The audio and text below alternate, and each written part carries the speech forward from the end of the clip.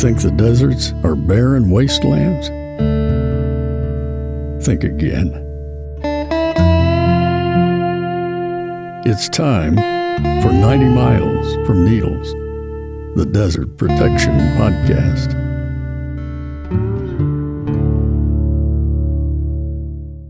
Thanks, Joe, and welcome to another episode of 90 Miles from Needles, the Desert Protection Podcast. I'm your host, Chris Clark, and I am sitting watching a really beautiful sunset at Ash Meadows National Wildlife Refuge with Patrick Donnelly of the Center for Biological Diversity. Hello. You just had a significant victory that you were part of coming out of the Nevada Supreme Court having to do with water. Do you want to give us a little background on that? Maybe tell us about the project that this all concerned and a bit of the history of that and why it's important? Sure. The project of concern is a proposed city in the desert called Coyote Springs. Coyote Springs would have been a city of about 250,000 people in the desert about 60 miles northeast of Las Vegas, and some beautiful desert tortoise habitat in a place called Coyote Springs Valley. And in Nevada, development happens where there's private land. Coyote Springs Valley was public land, but many years ago, Harry Reid engineered a land swap with the military, some land in Florida, and a notorious Nevada lobbyist and real estate developer named Harvey Whittemore. And so this land swap went through, a bunch of private land was created in Coyote Springs Valley, and the dream of the city of Coyote Springs was born. Whittemore later went to prison for illegally funneling campaign donations to Harry Reid. That must be noted. The problem for Coyote Springs was where are you going to find the water? Las Vegas, the only reason Las Vegas exists is because of water off the Colorado River, but that's delivered in a pipeline, and there was no pipeline to Coyote Springs Valley. So where are they going to get the water? And of course, in the desert, if you drill deep enough, you'll find water eventually. Mm-hmm. And so they proposed and applied for water rights to pump a significant amount of water from the basin there in Coyote Springs Valley. Just to the east and south a ways is a place called the Muddy River in the Moapa Valley. The Muddy River is entirely spring-fed.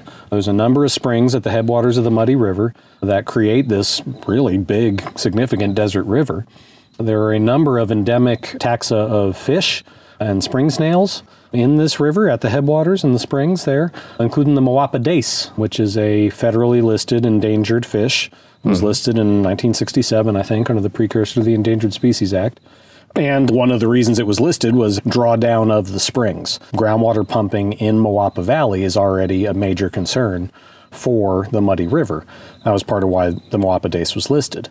That was a kind of status quo situation. There was agriculture, there was other uses in Moapa Valley. It was somewhat under control and maybe not driving the Moapa dace extinct up until Coyote Springs came to town. Hydrologists determined that pumping in Coyote Springs was likely to affect the Muddy River even though they were in different basins. Mm-hmm. And so this gets us to the sort of water policy context. Nevada in the 60s was divided up into 256 hydrographic basins. And these basins, theoretically, were isolated supplies of water. Because Nevada is mostly not rivers, it's mostly just arid desert basins, each of these basins was meant to be a water management unit. And they followed the topography. A surface watershed would be considered a hydrological basin? That's right. And so it was almost an East Coast idea of what a watershed is. Mm-hmm. And they just imported it to the desert. And yeah, so each of these basins was basically a topographic watershed. There's some exceptions to that, but... And that was the given management unit for water resources. Science, since the 1960s, has come a long way, especially large-scale geology. I mean, we didn't even know about plate tectonics in the 60s in the same way we do now, much less deep carbonate aquifer systems. And so much has been learned since then about the interconnectivity between these hydrographic basins, and that, indeed, many of them share the same aquifer. And to understand that, you got to imagine that in the desert, water flows beneath mountain ranges. These aquifers, especially the carbonate, the deep limestone aquifers, can span a mountain range between two basins, and that happens actually relatively frequently in the desert. Yeah, that's one of the things that in work to stop the Cadiz water project that the Cadiz company tries to trot out, that how can this water flow underneath the Clipper Mountains? We hear it a lot. Yep. Really, that was part of the challenge here, too, at Ash Meadows in the Amargosa, because water flows under mountains here, too, from Mount Charleston across that mountain range there. So, but yeah, science showed that all across the state of Nevada, there are basins which are interconnected and have interconnected groundwater aquifers, and thus, pumping in one basin can affect water in another basin. Because the other corollary there, we know that these basins are interconnected. We also know that anywhere there's surface water in Nevada, because it's the driest state in the Union, that surface water probably started as groundwater. Right. Very little of our surface water fell as rain or snow. Now, some of it when there's a melt-off in the spring, but in general, most of the year, the surface water began life as groundwater and came out in springs, creeks, wetlands, marshes, etc. And so not only did we, through science, learn that these basins are interconnected groundwater aquifers, we also learned that pumping groundwater affects surface water. That because surface water starts as groundwater, if you're depleting the source's supply of groundwater, you're going to eliminate surface water sources eventually. And this has been borne out in the Coyote Springs case. It's called the Lower White River Flow System case, which I won't use that again, but that's the formal name of the proceeding. So this was borne out there. The state engineer, the water czar in Nevada, the person making decisions, ordered a pump test after Coyote Springs. The city in the desert applied for these water rights, and people said, hey, you might dry up the muddy river. The state engineer ordered a pump test where the Coyote Springs was going to pump some amount of water similar to what they would use and see what the effects are. The pump test happened. They only pumped half as much water as they were going to use, and the springs all fell catastrophically. The spring discharge went right off a cliff and actually has never recovered after that pump test. The spring levels were permanently decreased. And this was only after 6 months of pumping. It was supposed to be a 2-year pump test, and they stopped it early because it was, whoa, we have the information we need. The water picture in and around the Moapa Valley is pretty bleak, and the state engineer is looking for solutions to avoid having to cut people off from their own water rights. Our Patrick Walker is on the road tonight, reporting from Coyote Springs, not too far from the Clark and Lincoln County lines. A very blunt presentation from State Engineer Jason King to more than 100 people, many of whom have water rights in the valleys around US 93 and I-15 northeast of Las Vegas. We had an aquifer test of just a fraction of how much water rights can be developed out there, and what we saw were impacts to springs and potential stream flow. The state engineer doesn't believe there's enough water for the 42,000-acre development that was to have up to 150,000 homes. The scope of the project out here at Coyote Springs is pretty massive, but there are people who are not very excited about it, voicing their concerns to the state engineer. We can understand why others would like to take water from it, but please don't let them do it. Since Coyote started pumping, the spring's not flowing anymore, and it's gradually gone down. If they simply say that there's not enough water for them and they should go home, that'd be great. The science bore out there.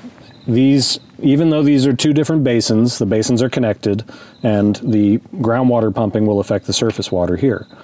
So the next step was for the state engineer to take regulatory steps to put that science into policy, and the policy being denying those water rights applications. And so the state engineer issued an order, Order 1309, that jointly administered all the aquifer basins in the Lower White River flow system and set a sustainable pumping limit to save water for the Moapa Basin and the Muddy River, and then denied the water rights applications. And this was, of course, challenged in court.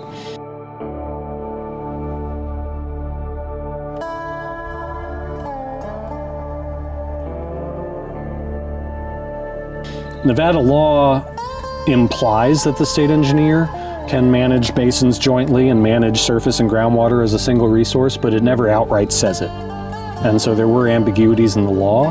In many cases, we had been fighting in the legislature to try to get some progressive language into the law. But Order 1309 was ripe for challenge, especially if you have deep-pocketed, aggrieved individuals on the other side, and we certainly did. We had, on the other side was Coyote Springs, Lincoln County and Vidler Water Company, the infamous water speculators who were trying to hustle water for Coyote Springs. We had Nevada Cogeneration Associates, which are natural gas power plants. NV Energy had water rights out there, the power utility. There's a landfill, there's a gypsum mine. All sorts of uses of this groundwater in this basin, in the Lower White River flow system. And so they were all aggrieved by the state engineer's order. And so they sued. They sued to overturn Order 1309.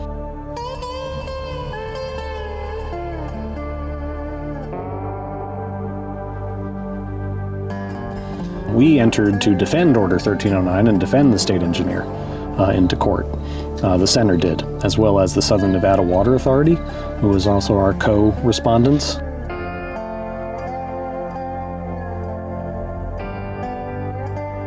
So the water from the Muddy River flows into Lake Mead and becomes, among other things, drinking water for Las Vegas, and they have rights to that water.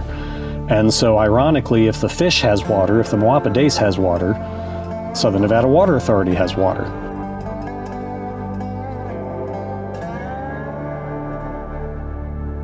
And so they have a vested interest in the Moapa Dace being sustained as a living organism, and we have common interests. But it's just for the context, the center and a whole lot of other environmental organizations were at Southern Nevada Water Agency's throat for quite some time about importing water from northern Nevada for use in Vegas. We were historic enemies, and it's funny because that campaign was all about strange bedfellows, but it was environmentalists and ranchers. And I like to say, if you want some real strange bedfellows, it's environmentalists and municipal water agencies. Yep. So yeah, the state engineers, Southern Nevada Water Authority, the Muddy Valley Irrigation Company, and ourselves were in there in court to defend Order 1309. And went through district court. We lost at district court. We felt like the judge made a terrible ruling at district court. So we appealed to the state Supreme Court, and eventually we prevailed.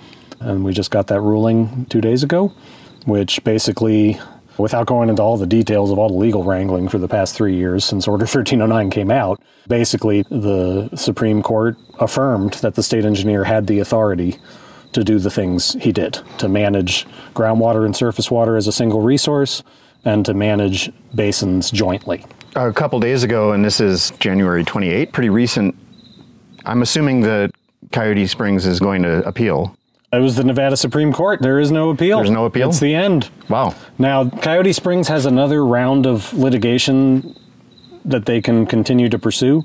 Now that Order 1309, the order in question, has been determined to be legal, now they go back to court to determine if it was based on substantial evidence. So in other words, the legal framework has now been determined to be legit. Now the question is, was it based on substantial evidence? So the judge's going to look at the science and determine whether it was a reasonable decision for the state engineer to do what they did. We are confident we're going to prevail in that. The real question was this legal precedent. And so Coyote Springs is not dead in the water yet, but they are not going to fare well in the next proceeding, I don't think. But the reason we were celebrating so much this week was, yeah, it's just an incremental victory to getting rid of Coyote Springs, but the precedent for Nevada water law is just enormous. People will be citing this case decades from now, trying to progressively manage water in Nevada for the benefit of wildlife. Are there any current issues that this is going to change the course of?